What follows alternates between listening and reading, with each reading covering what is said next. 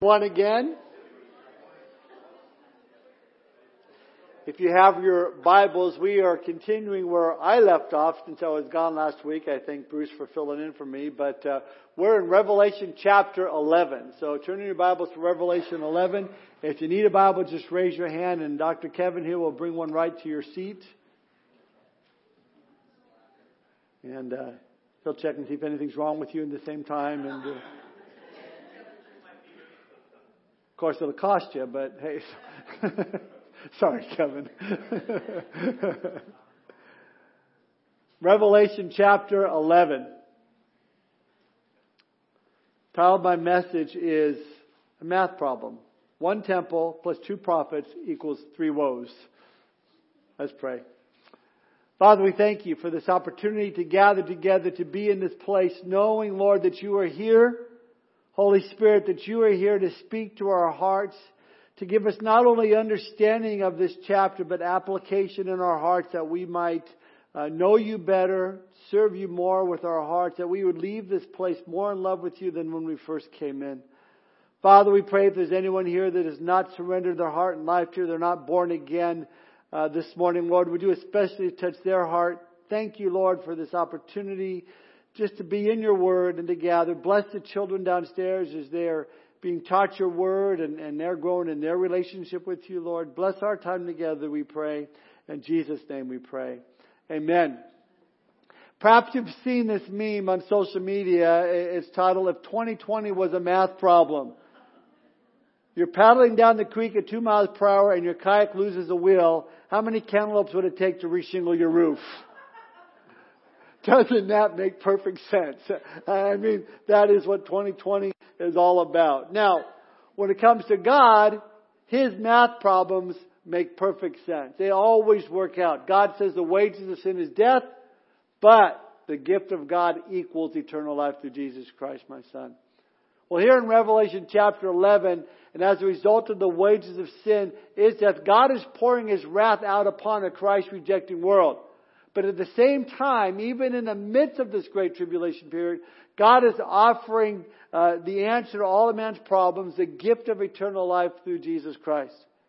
He says if you take repentance plus confession and belief, add it all up and it equals salvation. Another math equation, I found this illustration of it, I thought it was pretty cool. John 3:16, repent, believe equals salvation. See, what we're going to find as we look into chapter 11 is God is still seeking men and women to be saved even during this time known as a great tribulation.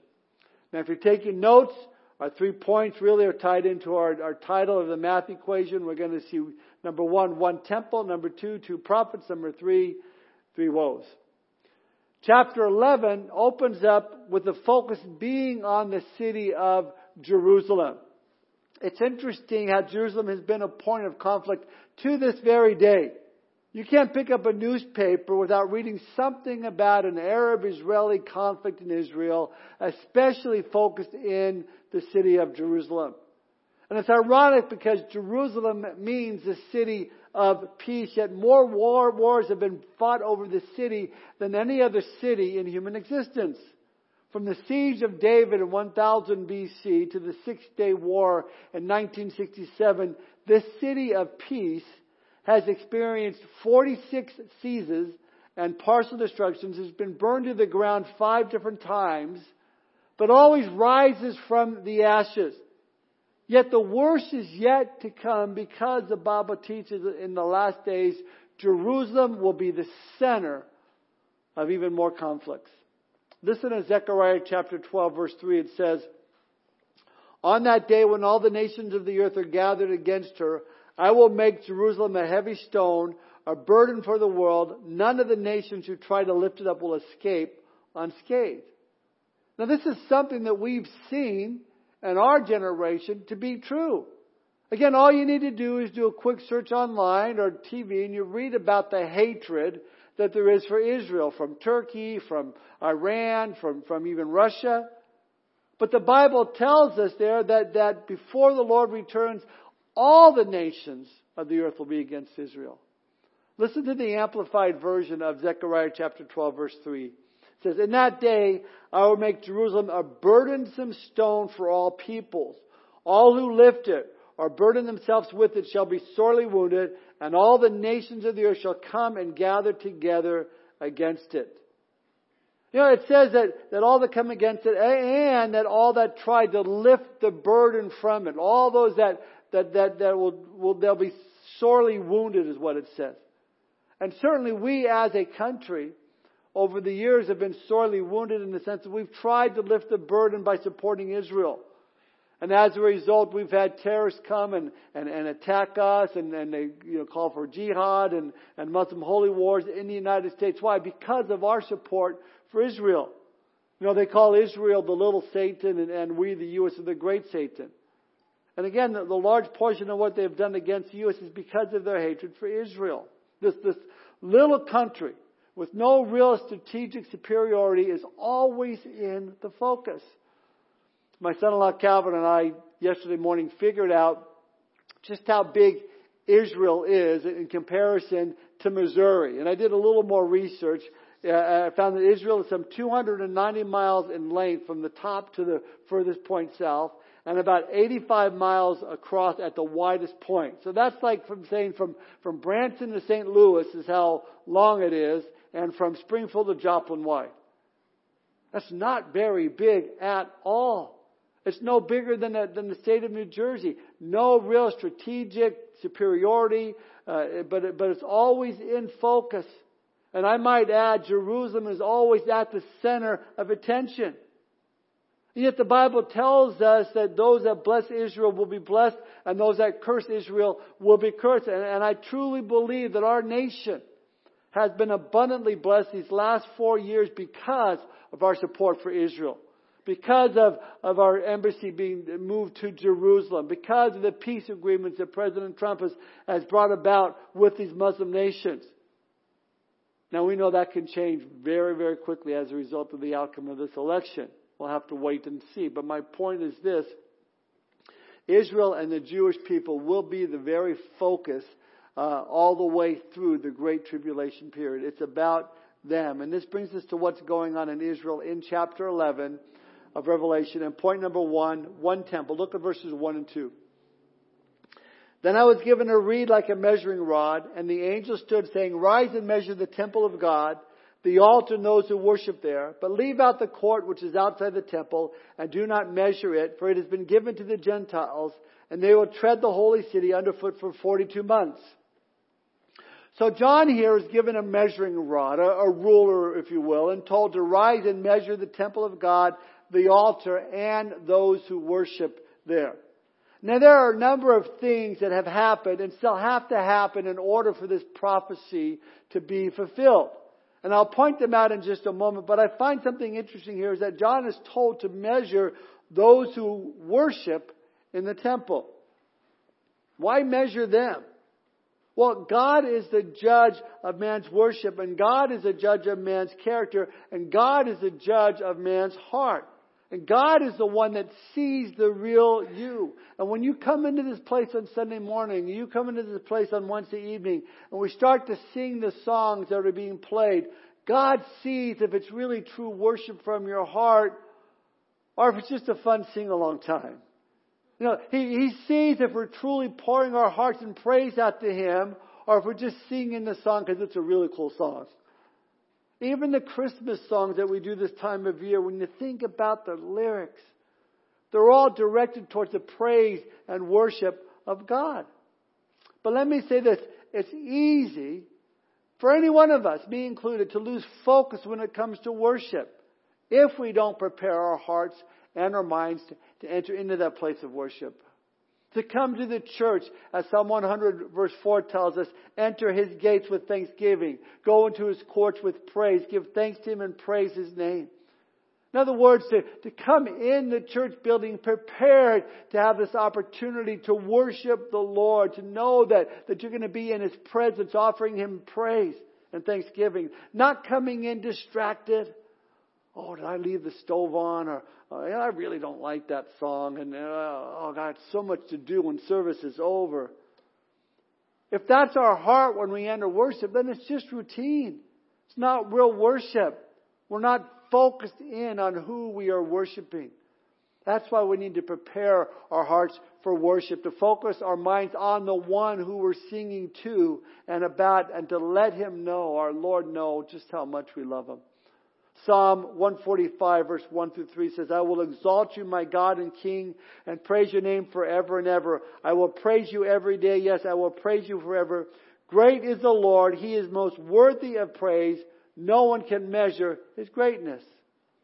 It's my prayers we come together at any one time in this building that we would have a heart and a passion for God, to seek God, to focus in on Him and build our relationship with Him, to sing songs of praise and thanksgiving for all He's done, because as the psalmist says, He is most worthy of all of our praise. So here John again in verse 1 says, is told to rise and measure the temple of God, the altar, and those who worship there. Now, again, a number of things have happened, but still has to happen in order for this prophecy to be fulfilled, in order for John to measure the temple. First and foremost, Jerusalem must be in Jewish hands. Otherwise, how would there be a temple, and how would the temple be rebuilt? I guarantee you the Muslims are not going to do it. Only the Jews are going to rebuild their temple. Now we know that the city of Jerusalem is in Jewish hands. This has been fulfilled, in fact, within the lifetime of many of us here. It was in the Six-Day War in 1967 that Jerusalem once again came under the Jewish control. I wasn't born yet. That's a lie. I was 9 years old, but I remember it actually. So first, the Jews must control Jerusalem at this point in time. Despite the effort to split it up, it's still under Jewish control. Then the second thing that must happen for this prophecy to be fulfilled is there has to be a temple there. The temple must be rebuilt, and that has not happened yet. There's no temple in Jerusalem, but they're getting close. See, the Scripture teaches that when the Antichrist comes, one of the key things that he is going to do is he's going to help the Jews rebuild their temple. And that's a very important thing, because the Bible says once that temple is complete, about 3.5 years into it, the Great Tribulation, he's going to do a very wicked thing. He is essentially going to declare himself as God and show his true colors. And this is what will be referred to, and we've talked about this before, the abomination of desolation. Matthew 24, verse 15 and 16, Jesus says, therefore, when you see the abomination of desolation spoken of by Daniel the prophet standing in the holy place, whoever reads let him understand, that those who are in Judea flee to the mountains. Because at this point, the Antichrist will erect an image of himself and demand that image to be worshipped in the newly rebuilt temple.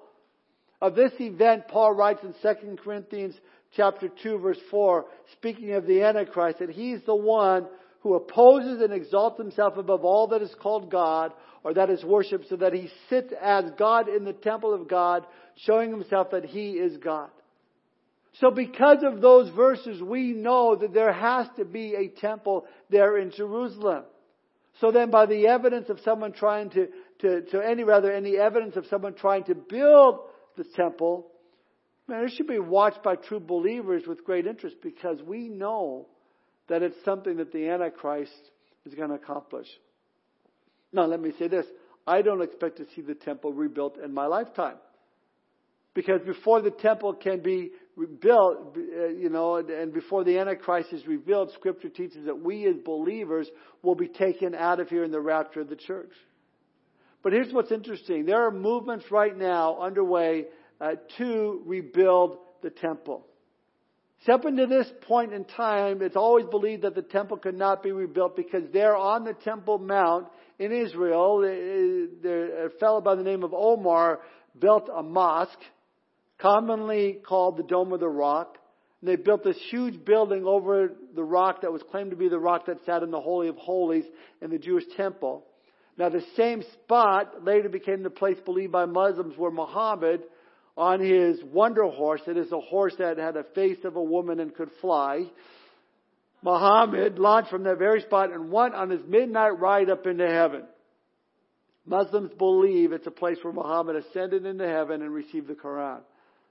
So that by building this mosque and covered it with the massive gold dome, the Jews really can't put their temple there. Because if the Jews came along today and said, listen, we're going to blow this thing up. This shouldn't be here. We want to build our temple. Man, there'd be big trouble. I mean, it would be chaos. Instead of Palestinians just throwing rocks or burning tires, we're talking 1 billion Muslims who would set out to make war immediately. It would be a bloodbath. Israel knows this. The Jewish community knows this, that it would be suicidal. They know that they cannot rebuild the temple without starting a major jihad or a holy war. But get this, recent archaeological events have revealed that the actual Temple of Solomon, later rebuilt by Herod, torn down in 70 AD, may not be where that dome with the rock presently sits. It may be about 26 meters or 36 yards away. And if that study is valid, it means that the temple could possibly be rebuilt just north of the dome of the rock. Well, then it makes perfect sense when you read verse 2 here of chapter 11, as John was told to leave out the court which is outside the temple and do not measure it, for it has been given to the Gentiles, and they will tread the holy city underfoot for 42 months or 3.5 years. Now, what is also interesting is that they may not be building the temple at this time, but right now there are groups that are absolutely prepared, once given the word, to do it, to build it. According to Chaim Richmond, the director of the Temple Institute there in Jerusalem, his headquarters is just a short distance away from the Western Wall and the Old City. A temple in waiting has essentially already been created. He writes, the Temple Institute is actively engaged in the research and preparation of the resumption of service in the Holy Temple to the extent of actually preparing operational blueprints for the construction of the temple according to the most modern standards. According to this Temple Institute, they have already created over 60 sacred temple vessels that will be needed in the worship in the temple. They've already created the high priest breastplate containing the 12 precious stones of the tribes of Israel. They've already created the musical instruments of the Levitical choir, and they prepared all their priestly garments. These garments are going to be will adorn a new generation of Levitical priests who are already in training for the job. They have a red heifer that's used to start the sacrifices, already been raised without spot, without blemish. In fact, one of the directors of the Temple Mount Institute has said this: you can feel it in the air. Something is coming. There can be no peace without the temple. And here's what's interesting. The Jews believe that the Messiah is going to come back and help them build a temple. Ironically, as I said, the Antichrist is going to be the one helping them rebuild the temple. And he's going to mislead many of the Jews as he establishes his rule. And then 3.5 years into it, the abomination of desolation, his true colors are going to come out. He's going to come in. He's going to disguise everything he says is peace and harmony, and we can all just get along. And this religious system is inclusive. Everybody, no matter where you stand, he's going to be the kind of guy that you really love. If you don't know any better, he's not going to come on the scene like this evil, vile person in the beginning stages. You picture the guy where he's always wearing black. Nothing wrong with black, but he's always wearing black. He's got the goatee and it just looks evil. That's not where he's going to come on the scene. He's going to be a guy that people look up to and they go, whoa, this guy is cool.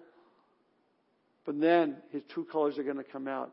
And through peace, the Bible says, he will deceive many. Yet in the midst of all of this, the temple is going to be rebuilt. The Antichrist on the scene as usual. And God's mathematical equations, God has his witnesses. God will always have his witnesses. He will always have his representatives. And that brings us to our second point. One temple plus point number 2, 2 prophets. Look at verse 3.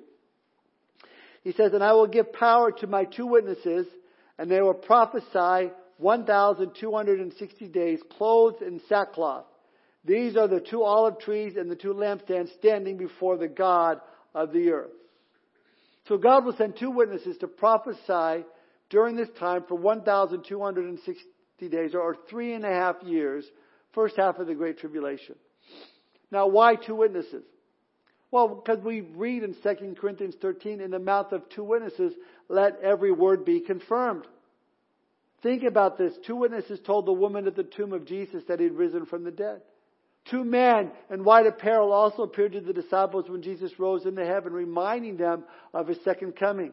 Joshua sent 2 spies that Rahab the harlot hid to keep them safe. Jesus sent out his disciples, 2 by 2, in the mouth of 2 witnesses, that every word be confirmed. So our Lord, he's sending 2 witnesses. And we read that they're not going to be in the most comfortable of clothing. A little outdated. Clothed in sackcloth. I picture like a burlap, sackcloth, really kind of itchy thing. But it really is a sign of humility before the Lord. But you better not be their enemy. Why? Look at verse 5. And if anyone wants to harm them, fire proceeds from their mouth and devours their enemies. Someone says, I'm going to get you. No, poof, fire, you're gone. Poof. See, these are not ordinary Christian witnesses. These are the special ops Christian witnesses.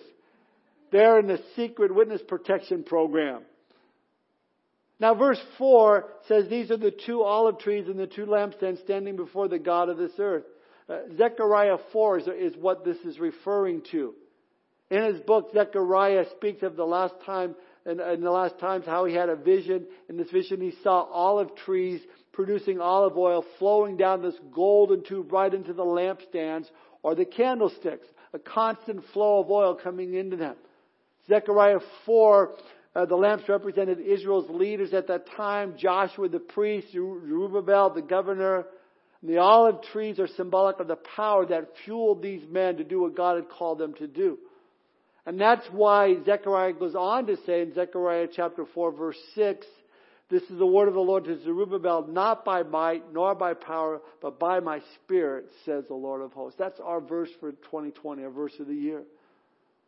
Listen, ministry is only accomplished through the power of the Holy Spirit. These 2 men in Zechariah's day, as well as these 2 witnesses in the last days, as well as all of God's witnesses today, you and I, we're empowered by the Holy Spirit. And this is something that we need to be reminded of from time to time. All Christian witness is fueled by the Spirit of God. That is, God's Spirit and God's anointing is what enables us to do that which God has called us to do. Be it cleaning diapers down in the nursery downstairs, or ushering, or security, or singing on the worship team. Whatever ministry you may have, even if it's ministry in your home. Wives serving your husband, submitting to him as unto the Lord. You need the Spirit of God to do that. Husband loving your wife as Christ loved the church. You need the Spirit of God ministering through you to do that.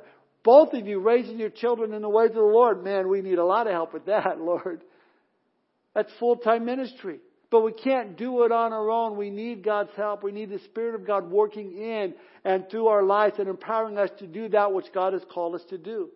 It's only through God's Holy Spirit that He's anointed you and has prepared you for His service to be that light. To have that power to fulfill God's ministry for our lives. So these 2 prophets, they come on the scene, middle of the tribulation, anointed by the Holy Spirit to minister the light of the world, Jesus Christ, to bear witness of Jesus. We see them burning brightly. Verse 5 said, if anyone wants to harm them, fire proceeds from their mouth and devours their enemies. Boy, how would you like to have that gift of the Holy Spirit? You have the gift of the Holy Spirit? Well, I got the gift of speaking in tongues or prophecy. I got the gift of fire coming out of my mouth. Kind of scary. I mean, here are these guys, and now we're not 100% sure who they are. Verse 5 goes on to say, look at this, and if anyone wants to harm them, he must be killed in this manner.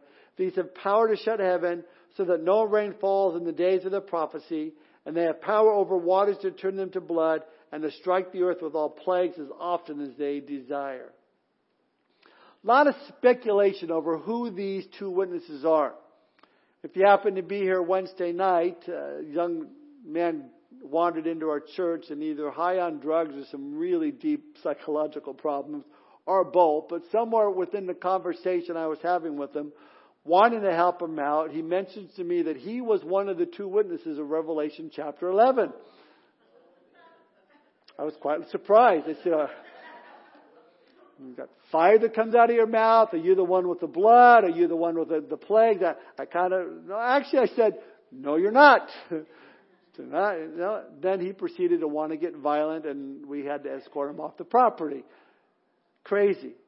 You know what's crazy to me is this is not the first time that's happened to me. And I don't know why God allowed this, but years ago, one time with Pastor Dennis out in California, a man came to him claiming to be one of those two witnesses. It was like a few years after that, a guy out in California came to me and said, I'm one of those two witnesses.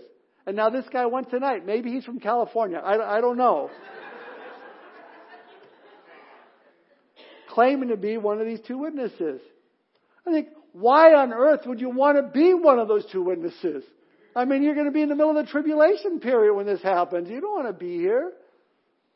In any case, who are these two witnesses? They've been given the power for fire to proceed from their mouths, to stop the rain, turn water to blood, strike the earth with plagues as often as they desire. Well, that sounds an awful lot like Moses and Elijah to me. And I personally believe that's who they'll be. I can't say for sure, but that's where I lean. And you say, well, Tom, you mean that God's going to reincarnate Moses and Elijah? No, not reincarnate, but resurrect. Bring them back for a relatively short ministry, and then they're going to return back to heaven. The Bible doesn't teach reincarnation. The Bible says man is appointed once to die, and after that, judgment. But this is something different because it has a specific purpose. Why do I believe that they're Moses and Elijah? Well, for one reason, in the book of Malachi, last book in the Old Testament, if you're Italian, Malachi, tells us, that's an old joke, and I don't blame you for not laughing. Chapter 4, verse 5 says, Behold, I will send you Elijah the prophet before the coming of the great and dreadful day of the Lord. So we know before the coming of Christ to this earth, Elijah must make an appearance. So I believe one of them is Elijah because they have the power to stop the rain. What did Elijah have power to do? Stop the rain. They have the power to call fire down from heaven. What did Elijah have the power to do? To call fire down from heaven. Now, the other witness, we also have a clue who he will be, because in verse 6 it says that this witness has power over waters to turn into blood and to strike the earth with all plagues as often as they desire. What prophet had the ability to turn water to blood? That was Moses. Have we ever seen Moses and Elijah together at the same time? Absolutely. Mount of Transfiguration. Remember that story? Jesus took Peter, James, and John up into the Temple Mount there, and he told them to watch and pray, and Peter fell asleep, and he woke up, and before his eyes there was Jesus shining brightly, and Moses and Elijah on either side of them, and they're talking to Jesus about his impending death and resurrection. What a conversation that might have been. And Peter's kind of rubbing his eyes and not knowing what to say. He says, it's good that we are here. And I'm sure, Moses and Elijah looked at Jesus and go, who is this guy? What is going on here? I mean, come on. Here's Jesus and Moses and Elijah there. And, and the Bible says that he said this because he didn't know what to say. He says, good that we're here. Let's build 3 tabernacles. One for Moses, one for Elijah, and one for you, Jesus. There you go. Now I got it covered. Oh. It's a good lesson for us when you don't know what to say. Don't say anything at all. Well, that was Peter. But there they were, transfigured Moses, Elijah, and Jesus. And that's why I tend to believe this is going to be Moses and Elijah come back. And they're going to bring with them some pretty radical miracles. Fire coming down from heaven, water being turned to blood, droughts, plagues. Look at verse 7. He goes on. When they finish their testimony, the beast that ascends out of the bottomless pit will make war against them, overcome them, and kill them. And their dead bodies will lie in the street of the great city, which spiritually is called Sodom and Egypt, where also our Lord was crucified. Then those from the peoples, tribes, and tongues and nations will see their dead bodies 3.5 days and not allow their dead bodies to be put into graves. And those who dwell on the earth will rejoice over them, make merry, and send gifts to one another, because these 2 prophets tormented those who dwell on the earth. So we see at this point, these 2 witnesses are boldly proclaiming the gospel. And while they are, the Antichrist can't touch them. But verse 7, when they finish their testimony, the beast that ascends out of the bottomless pit will make war against them, overcome them, and kill them, it says. In other words, these 2 will be absolutely protected until they finish what God had called them to do. Then the Lord will bring them home in the most unusual way.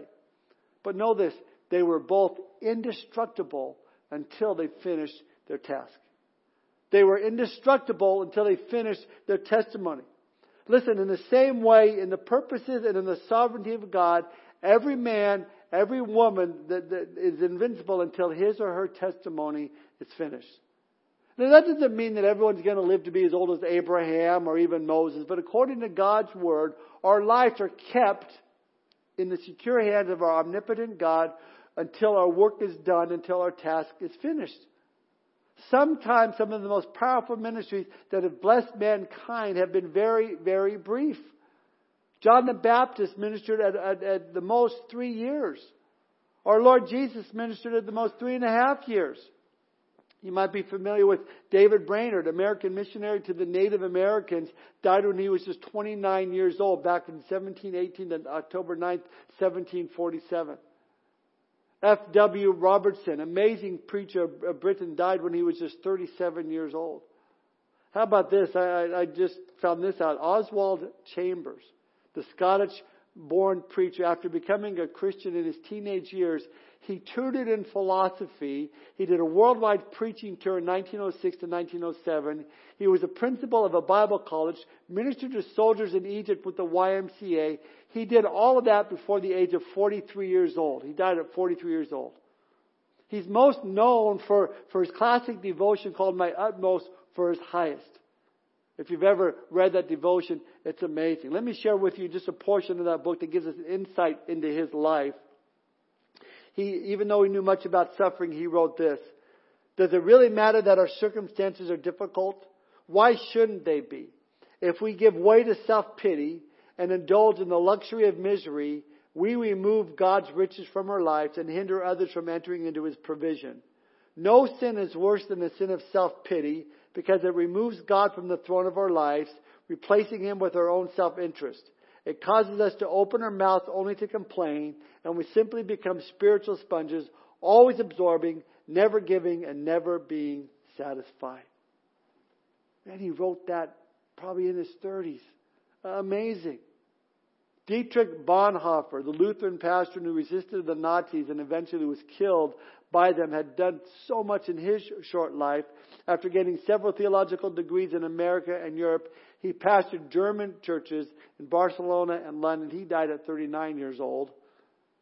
Let's get a little closer to our time. Jim Elliot, 1927 to 1956, American missionary, one of the 5 young men killed in South America, faithfully serving the Lord, just 29 years old. And his story is told all over the place. I think of back in the early 80s, Keith Green. Many of you that have been walking with the Lord for a while remember him. Well-known musician, songwriter, great evangelist. His life was cut short in a plane crash, died at the age of 28 years old. Here's my point. The promise of God doesn't mean that ministry is going to be long and extended. It just means that we are invincible and immortal and indestructible until our testimony is finished. W.A. Criswell puts it this way in his commentary. He says, when a man is in the will of God and when he is doing God's work, when he's delivering God's message, God stands by him to uphold him and to strengthen him. He doesn't need to worry about tragic accidents. He doesn't need to think about death. He doesn't even need to be worried or anxious about himself. God takes care of His servants, and the Spirit of the Lord burns in the heart of a true and faithful witness. You know, the same thing is true for you today, Christian. You are indestructible until you have completed your task. COVID or no COVID. You don't need to be worried. You don't need to be anxious. God takes care of His servants. And only when God says you're done, will you be done. And God will say, come on home. And that's a win-win situation. So we see here God uses the Antichrist to do in these 2 prophets. Verse 7 again says, the beast that ascends out of the bottom of this pit will make war against them and overcome them and kill them. Now this is the first of 36 references that Revelation makes to the beast. Now, it's interesting that the Lord allows the Antichrist, the beast, to kill these 2 witnesses, since the witnesses can destroy their enemies with fire from their mouths. But again, this is what God is allowing to happen. God is in control here. This is God's will once their testimony was complete. These witnesses are killed by the beast. They're laid in the streets of Jerusalem. And in verse 9 it says that everybody, all people, tribes, tongues, nations will see their dead bodies 3.5 days and not allow their dead bodies to be put into the graves. Now how's that possible? How can everybody from all over the world see this all at once? Well, years ago people would question the validity of that verse. They would say, well, how is that possible that all the world will look at these bodies for 3 days lying in Jerusalem? It's impossible. In fact, listen to what J. Vernon McGee wrote in his commentary somewhere back, I think, in the late 50s or early 60s, way before the technology we have today. He wrote this: apparently, this future generation will have something that corresponds to a television camera and a satellite that will carry the picture all over the world so that people everywhere will be able to look upon the features of these men for 3.5 days. Well, Jay, technology's here. It's been here for quite a while.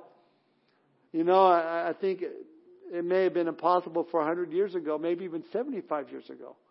But the technology is certainly here. Every channel that's out there will be broadcasting this. Cable TV, satellite TV. In fact, you can go right now, you can live stream the Wailing Wall there in Jerusalem. And you can see it right now 24 hours a day, 7 days a week. My point is the technology is there. It's already in place. So we see these two prophets that we put to death, and all will see it. Then look at verse 10.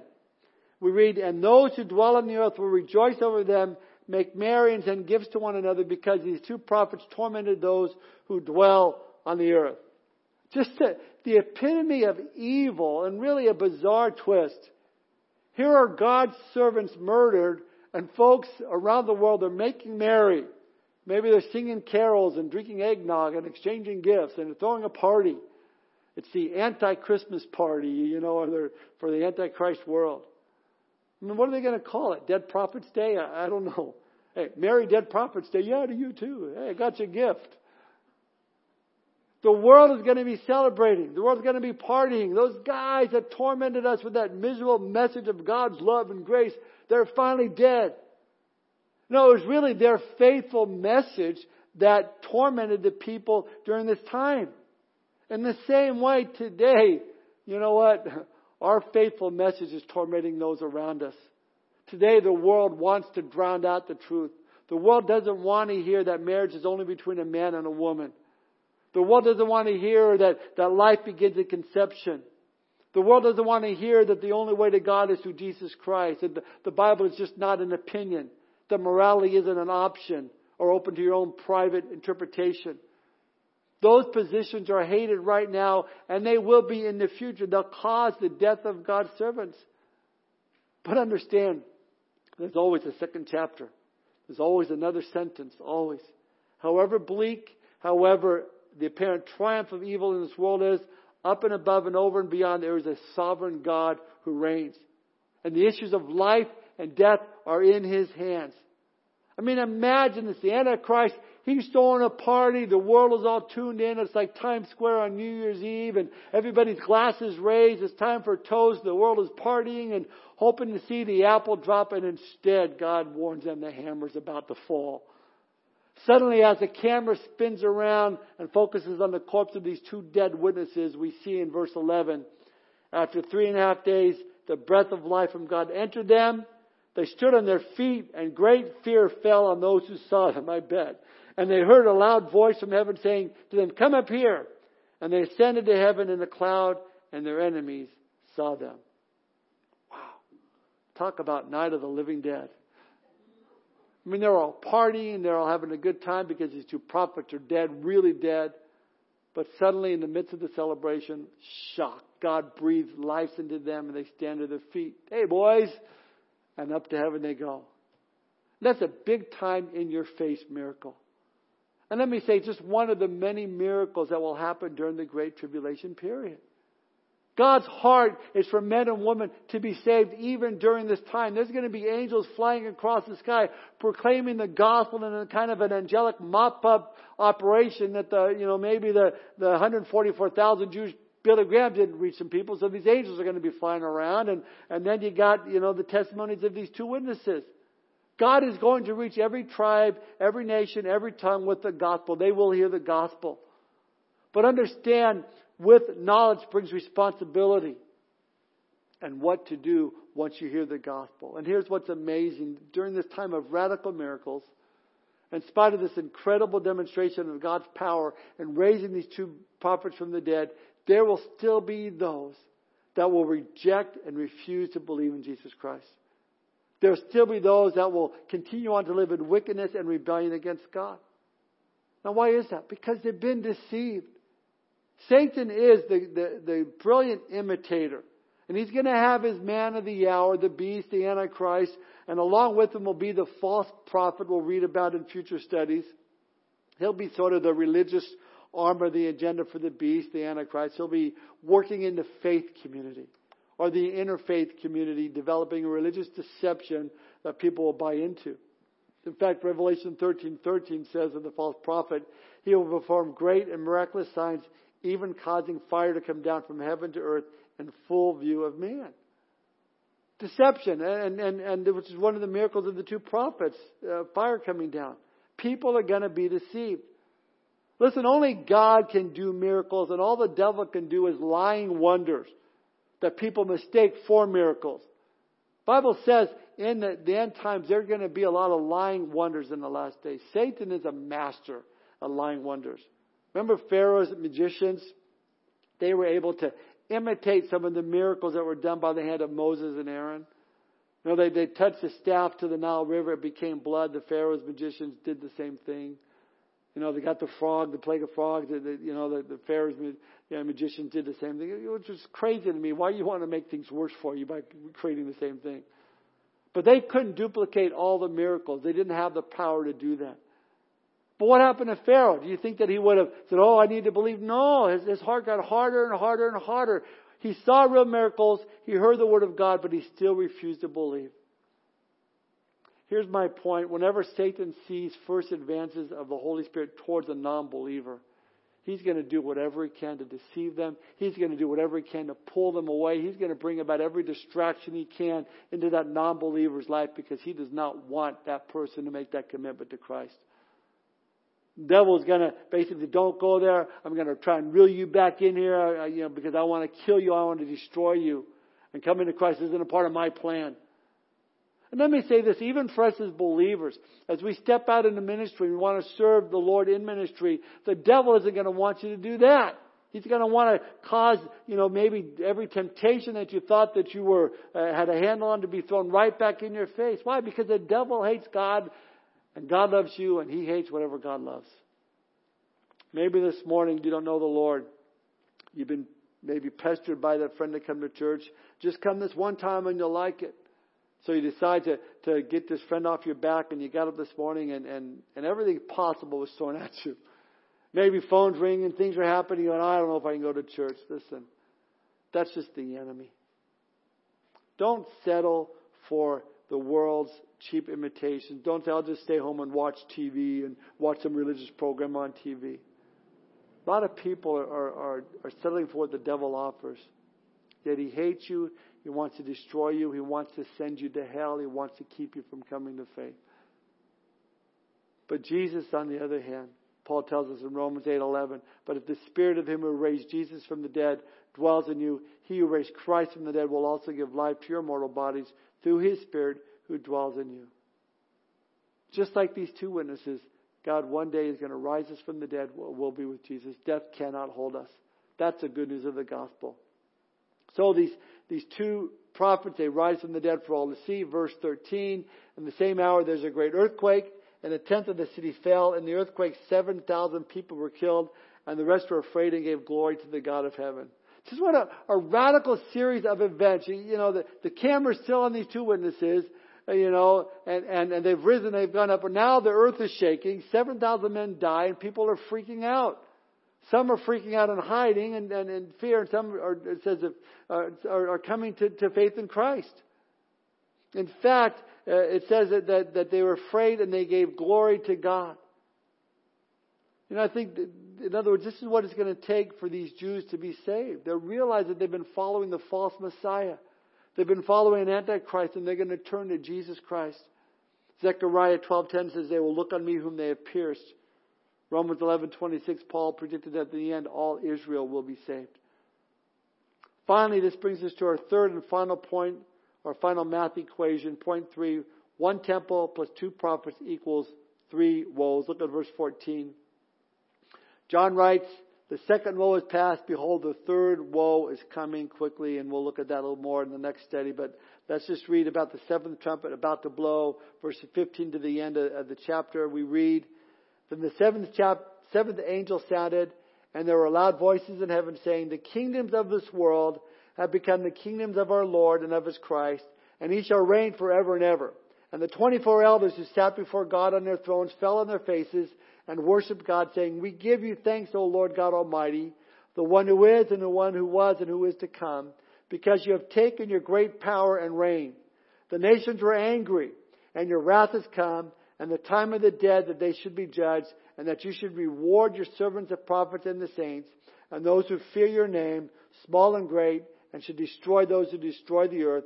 Then the temple of God was opened in heaven, and the ark of the covenant was seen in His temple, and there were lightnings, noises, thunderings, an earthquake, and great hail. So we kind of get just a quick overview of just everything that's happening from this point on. Here we see the third woe judgment. Much has transpired since the sixth trumpet was blown. 7 trumpets is sounded, and a judgment comes, and we'll see the majesty of God in His plan and really the extent of His majesty. All the kingdoms of the world, we read, are His. Again, God is in control. Men only think that they're in control. Left-wing governors only think that they are in control. There are some mayors and city council members only think that they're in control. But that's not reality. Sure, we pray for them when we observe whatever mandates they throw at us, as long as it doesn't violate God's word.